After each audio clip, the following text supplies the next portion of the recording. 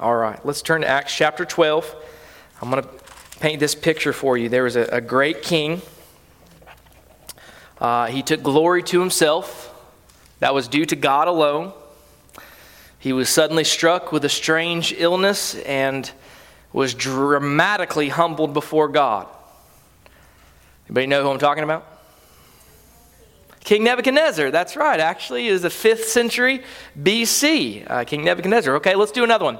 Another leader, centuries later, power over the Jews. He allowed himself to be called, and actually he delighted to have himself called God Manifest. And he is stricken with worms, and he's possessed of a stench, made himself a stench that made himself odious to himself and to others, actually. Now, this one's not in the Bible, so I'm not going to ask you to guess it, but it's the 2nd century before Christ, and his name was Antiochus Epiphanes. You ever heard of him?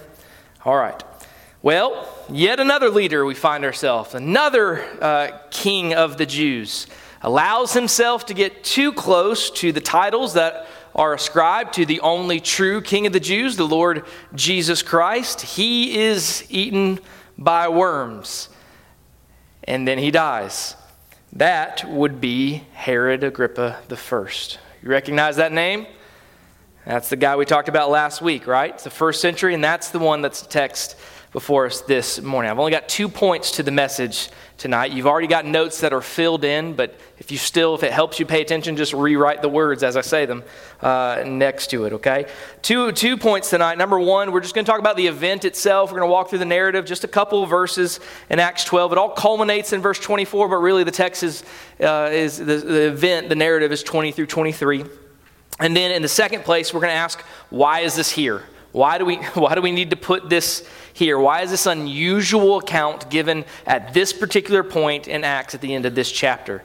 And for that matter, why is it given at all? Why does God have this really descriptive story of a leader who was eaten by worms and died? Did we really need to know this? Well, I think we'll culminate with the theme of this passage, which is our God is a jealous God, and he will not have his glory be given to another.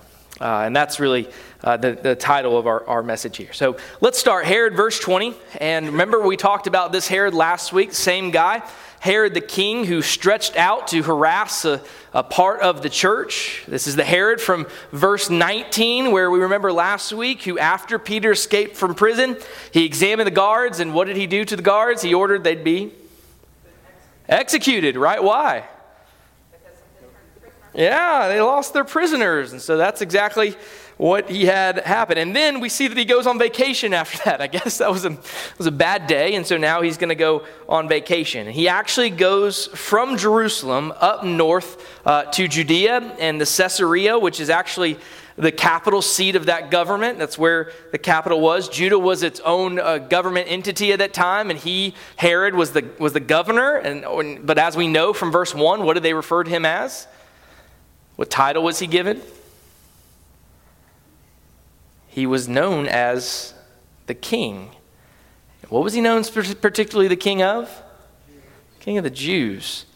Now, when you read Herod's in the New Testament, I want you to get this picture of what you're dealing with. I'm not saying this is like the character-wise, but I really want you to think about sort of like Kennedy's and the Bushes, right? So these are families who have a number of people from their families in government, right? Think presidents or senators or attorney generals, or in the case of the Bushes, presidents, vice presidents, and governors and governors. But the name Bush, you know, is connected with government, just like the name Kennedy is connected with government. So Herod is connected with government. In fact, there are 5 Herods in the New Testament that are referred to. You have this in your notes. We talked about last week the first one. This is Herod the Great. I won't bore you with all the dates here. I didn't give those to you. But Herod the Great, does anybody remember which one this is? He's the one you read about at the time of Jesus, right? The birth of Jesus. He's the one, the Magi came to, the wise men came to. He was the one who was very upset to hear that there would be this king, the king of the Jews, because like Herod Agrippa, the first, he himself thought to be king of the Jews. So what did he have happen to those infants? He had everybody under the age of 2 brutally murdered. And so that was Herod the Great, not this Herod. That was actually the grandfather of this Herod. And this was not the kind of guy that you wanted to be related to, okay? He killed at least one of his wives and killed quite a bit of his children as well. Not the kind of guy you'd want to go golfing with or even have as your neighbor, okay? Well, one of his sons, whom he did not kill, probably because he resembled his father the most, was Herod Archelaus. And remember, when Joseph and Mary, right after all the infants are 2 and under, they have them all killed. When Joseph and Mary come back to Bethlehem, they're afraid to go to Bethlehem because of this Herod Archelaus. He was in power, and this guy was too much of a clone of his dad. So they split and went away for a little bit longer. Archelaus didn't reign that long and was very much despised by the people. The third Herod we see in the New Testament is Herod Antipas. He actually succeeded Herod Archelaus. You still follow me?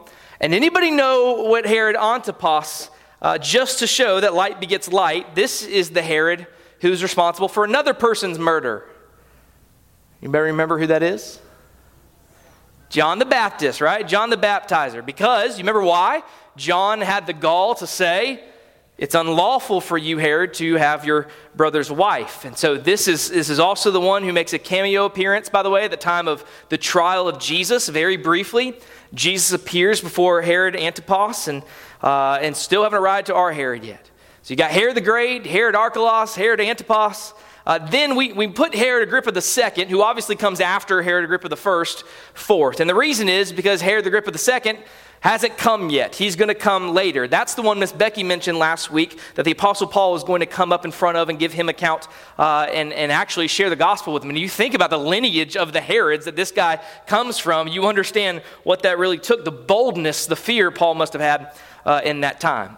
So let's now look at the one we're looking at, Herod Agrippa I. We know, and actually this is helpful in dating the book of Acts and showing that the Bible and history go together. We know that Herod Agrippa died in AD 44. So that will give you some idea about where we're at in the book of Acts. He reigned just for about 4 years. He was given a governorship, a province of a governorship over all Judea. He was given one by these 2 guys named Claudius and Caligula, 2 emperors of Rome. They went to school together. These guys were also wicked, weird people. They were nutcases, and they had given to this guy who they went to school with this land and this power, the authority over all Judea. And remember last week we talked about Herod Agrippa I being a politician. He really is seemingly that way. Some believe that, I'm trying to be cynical when I say that, but it's really the case. He was a half Jew. His goal was to really keep peace among the Jews. So he would do things like go to the temple and read the law or sit for the hearing, the reading of the law, and that's what he tried to do. So now, with the Jews, there's this period of restlessness, right? Because there's this sect of Judaism that's starting to rebel. And they viewed Christianity as a sect of Judaism because these Christians were following this Jewish, what they thought, Jewish man, Jesus Christ. And so there was a division because of this sect, because now these Jews that call themselves Christians, they're not just having fellowship with one another now. Who are they reaching out to? The Gentiles, right? They're having fraternity with the Gentiles, which is bad news. So there's restlessness among the Jews in Judea. So to keep the peace, Herod does what? What did we see that he did last week in chapter 12? The first thing he did, he grabbed one pillar of the head of the church, and what did he do with him? Killed him. Who was that guy? James, the brother of John, the son of thunder. And so he kills James. Then what else does he do to the other pillar in the church? He arrests Peter, right? Puts Peter in prison. Now I want us to get to our account itself, okay? We're going to start in verse 20. He's in Caesarea, which is kind of like the Tallahassee of this place, right? It's the capital city. And look at verse 20. Now he was very angry with the people of Tyre and Sidon. And with one accord, they came to him, and having won over Blastus, the king's chamberlain, they were asking for peace because their country was fed by the king's country. So here's essentially what you have. I really had a map, okay? I just can't get it on the computer. You have Judea down here, okay? Caesarea is actually to the northeast, it would be. And way up north, you have these two cities named Tyre and Sidon that are on the coast. They're dependent upon Judea and Jerusalem for their grain. It's the only way they eat. They're a coastal city, so they get a lot of artifacts in from ships and wonderful things to sell, but there's not tons of grain there. There's not a lot of wheat fields in Fernandina, right? And so they are dependent upon these inland cities for their grain. Now, I don't know what exactly they did, how exactly they made Herod Agrippa mad, but somehow they made him mad. And so in order to try and keep the peace and not have the king starve them by cutting off their grain, they had a tie. Maybe it was because of national lineage, but they sent a fellow named Blastus, which, by the way, may be the coolest name in the Bible, right? It sounds like a wrestler. But Blastus, in this case, was the king's chamberlain. He was the closest confidant to the king.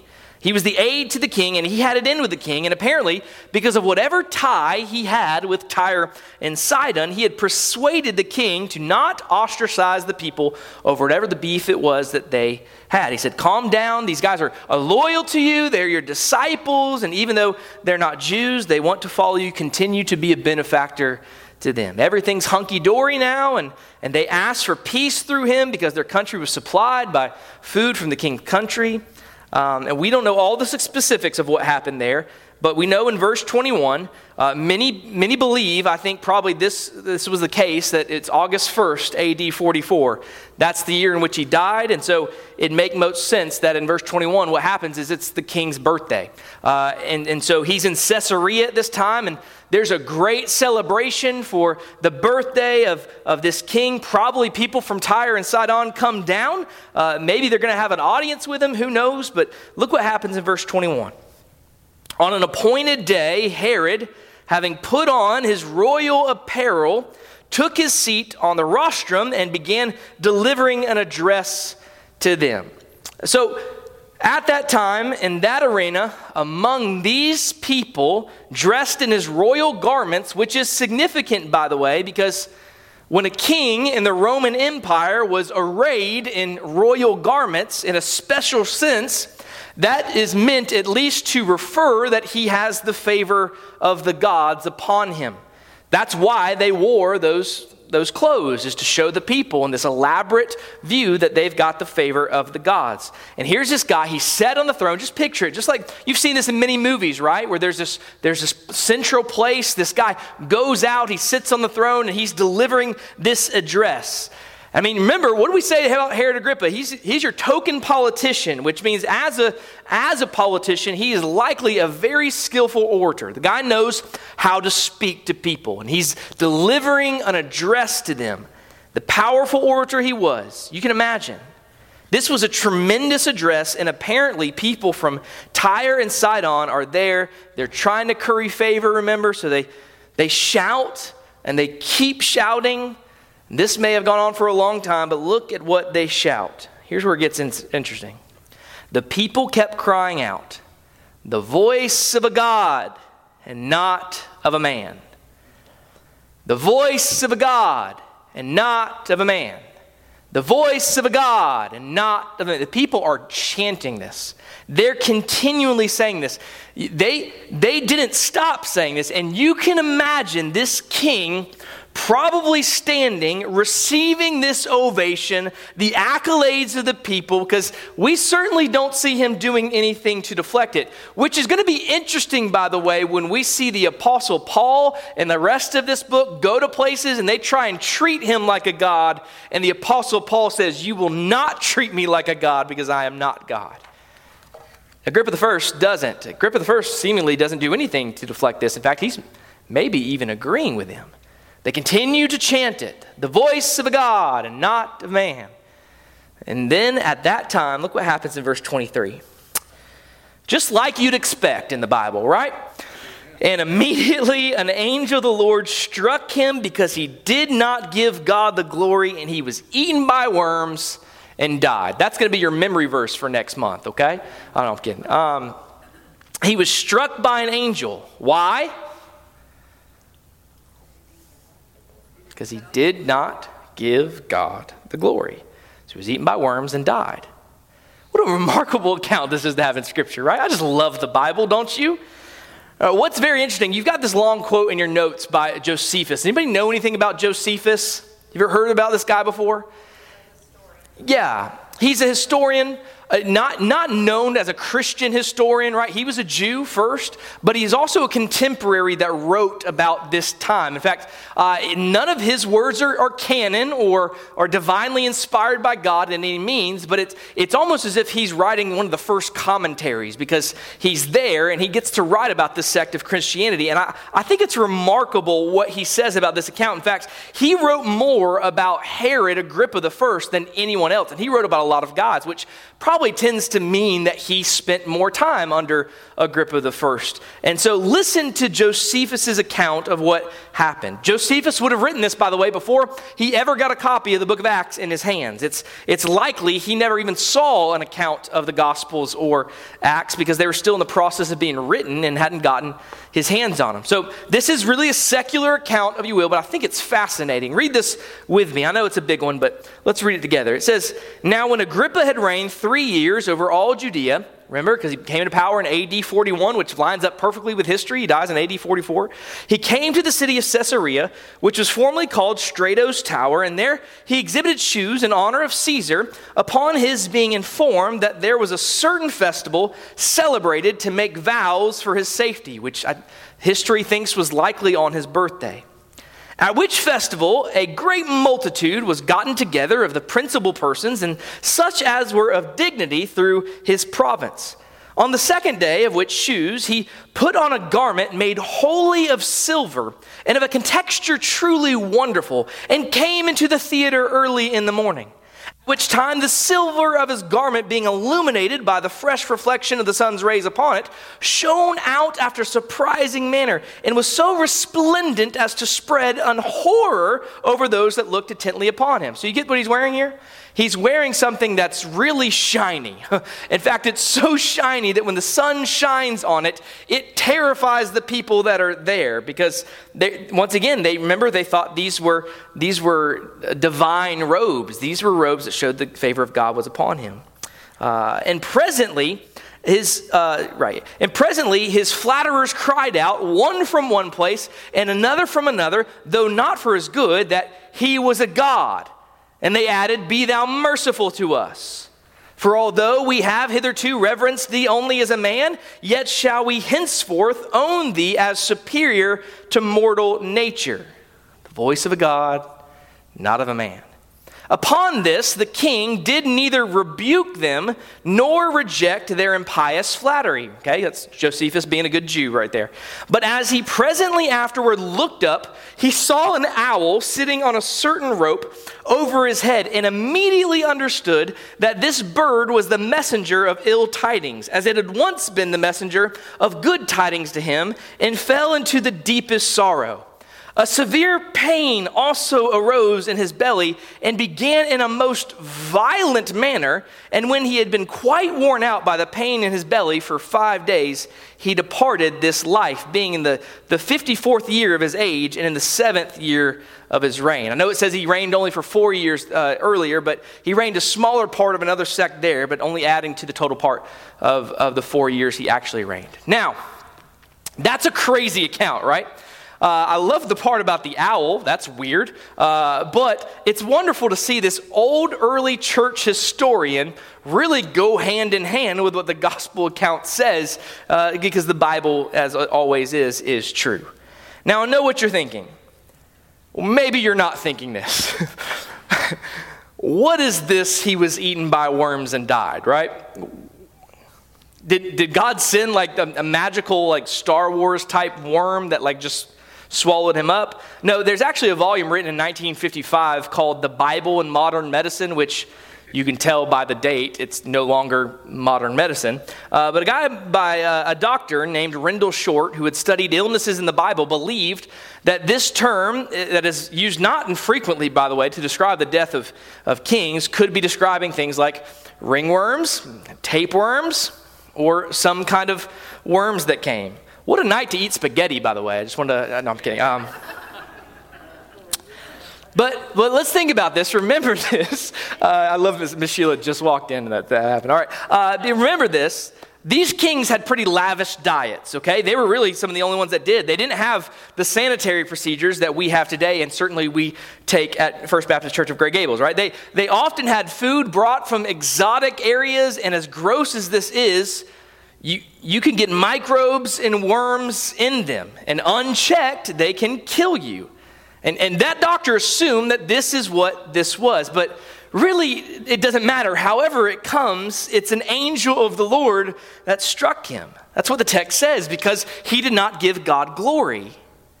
So why does it say it here? This man was regarded as king of the Jews. What's the problem with that?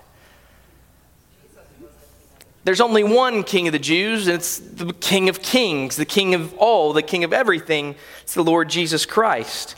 And when this one, who in a little sense, a derivative sense, felt like he could safely be called King of the Jews in regards to human government, when it gets to that point where he begins to think that he is God-man, the God-man shows him that he's not. The voice of God, not of a man. The voice of God, not of a man. God does not give glory to another. The King of the Jews was too close to Jesus the King. And whatever else we learn from this account, it's a good reminder, church family, you beware of taking glory for yourself that belongs to God alone. Beware of taking glory for yourself, because glory belongs only to God. What do you have that you have not received, as the scripture says? Now that's the account itself. And the contemporary confirmation of that, we looked at that. So why is this here? That's a weird story to be placed specifically after we were kind of all like cheering hooray last week after the story of Peter being broken out of prison, right? That was an amazing story, and now we got worms, right? This is weird. Why is this story here? What's its point? I'm going to give you 3 reasons to why I think it's here. Number 1, this is the first of what will become many lessons in the scripture against the cult of emperor worship that equal the worship of God. Now, you might think we don't really deal with that today, but I tend to disagree. From about 30 years before the birth of Christ, the Roman emperor, led by Augustus, the revered one, I guess he was the original reverend, he was referred to several times by his people as Dominus et Deus, Lord and God.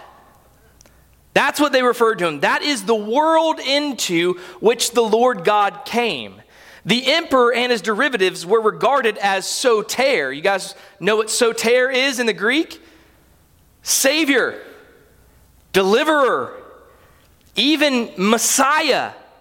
And it is into that world that the Savior, the Messiah, comes, and there will be a constant and inevitable clash between Christ the King and kings who take themselves what they think this is the place of Christ. One of the ancient writers, Virgil, described the ideal of the Roman Empire in this way. He said, "But thou, O Roman, learns its sovereign sway to rule the nations. Thy great art shall be to keep the world in lasting peace, to spare the humbled foe, and crushed to earth the proud." It's nationalism, by the way. It's exactly what it is. And don't think that we can't tend in our culture, in our society, to put our nation as receiving all the glory. Christ will not give his glory to another, even a nation he won't give it to. It belongs to him and him alone. Jesus is going to show that the state and the king are not divine and are not saviors. I will not give my glory to another. Whatever else the history of civilization is from the first century on, it's a history of the Lord Jesus showing that not even the greatest of kings are divine. No pope is divine.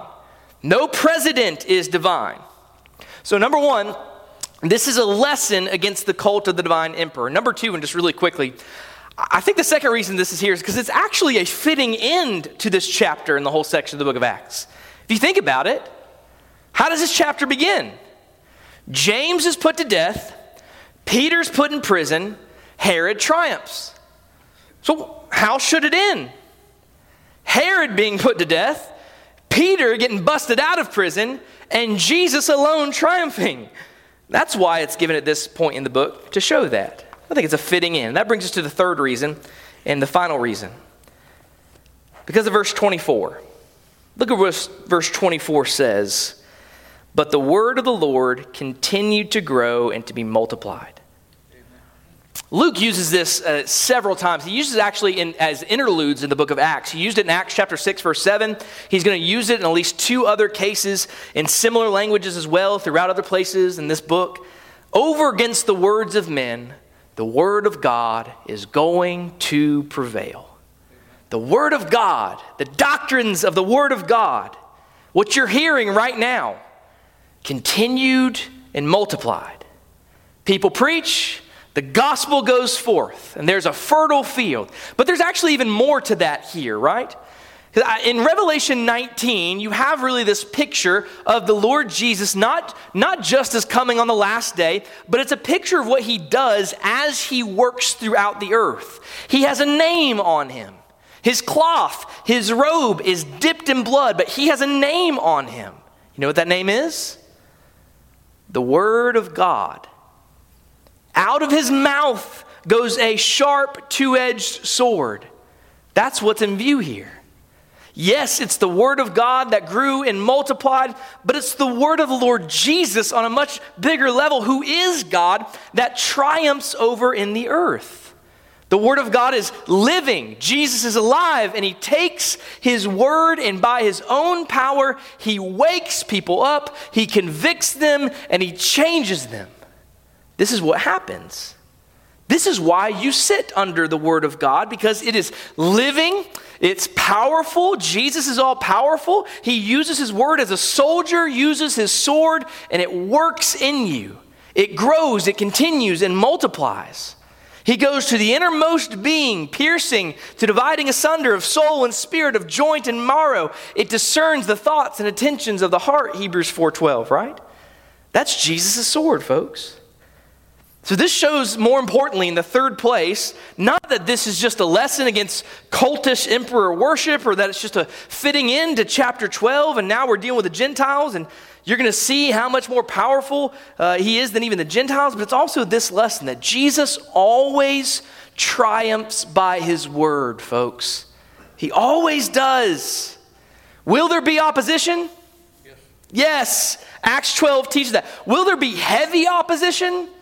Yes, prison and death are not can sometimes be part of this. But Jesus always wins, and he uses his word to bring about that victory.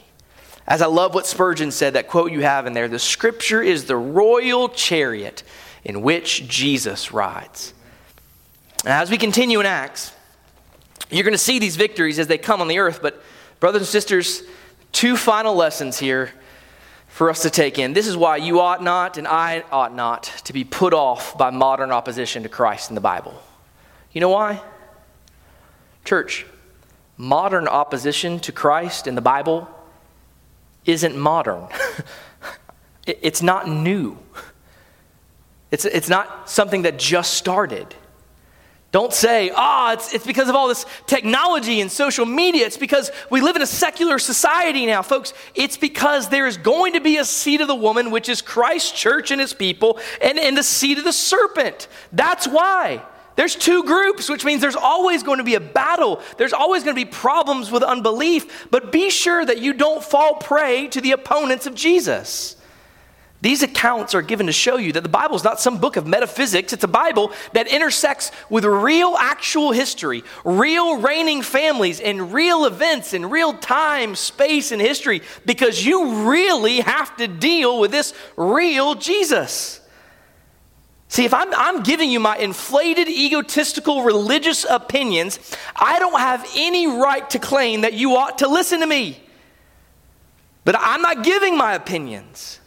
I'm telling you about the Jesus who came in history, and he is Lord. Amen. And if you're not for him, the Bible says, then you're against him. And if you aren't giving him glory, you are taking glory for yourself, and God will not give his glory to another. So friends, you have to be careful. Don't be put off by modern opposition to the Bible. There's nothing modern about it. It's always been. Since Genesis 3, it's been. Remember, secondly, last lesson. Remember that Jesus always triumphs. He always triumphs in time. I love the story. Voltaire, have you guys heard of Voltaire? He's a French philosopher in the early 18th century. In a real sense, Voltaire was the father of modern rationalism. You know what rationalism is? If it doesn't fit reason, then it can't be true, right? That's rationalism. And he was, real sense, one of the founding figures of modern disrespect of the religious establishment. For anything holy, his credo is this: "Écrasez la infame." I don't know if that's right. Just tried it. Erase the infamous, he said. Crush the infamous thing. And for him, the infamous thing was the Roman Catholic Church. But it was also anything having to do with Christianity and Christ. In fact, Voltaire said, sometime in the 1700s, he said this quote. He said, "Within 50 years, people will forget about Jesus." 50 years later, I want you to hear this. 50 years later, Voltaire's home in France was used by the Geneva Bible Society. They bought it out and they used it, put printing presses into print Bibles that were used that could bring people the gospel.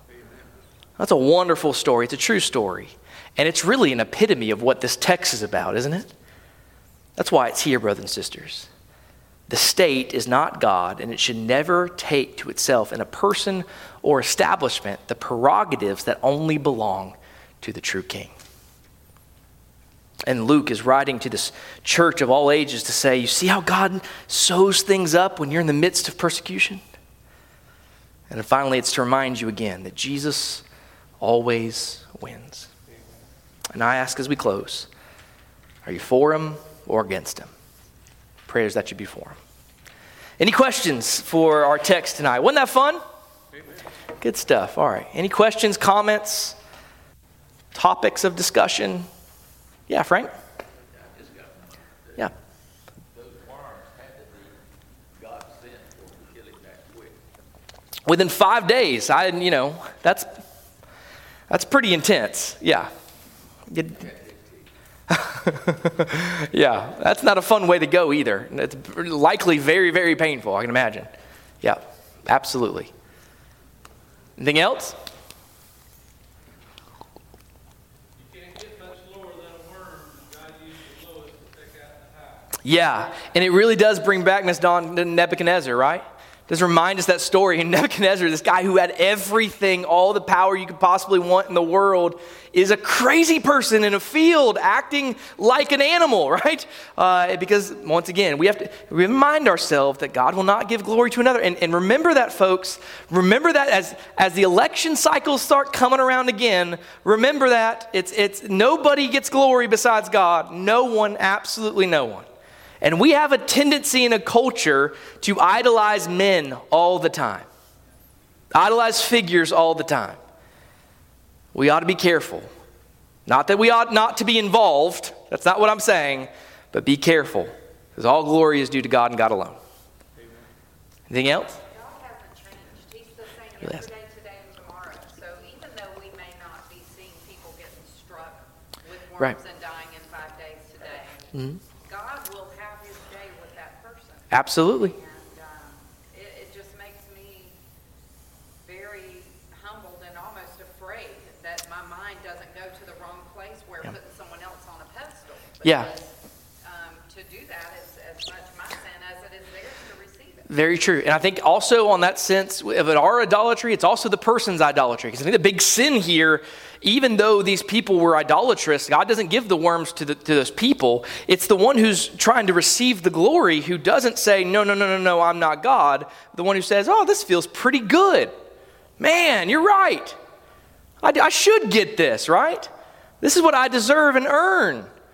Yeah, that's the case. And you're right. God hasn't changed, but neither has his enemy. So we ought not be surprised by any of these attacks that come along our way. Yeah, it's terrible to see. It's wicked. We hate wickedness. We should hate wickedness. But we never be surprised by it. Absolutely. Anything else? Mm-hmm. Absolutely are. Yep. Absolutely. All right. Did y'all have fun? We're going to talk about joy on Sunday, so y'all better have some joy when we talk about the Word of God. Even when we talk about worms, there's joy in it, right? Just think about the joy the worms had. No, I will not think about that. All right, thank you, Frank. Let's pray together. Father, we thank you for your word. Lord, we thank you that you always win.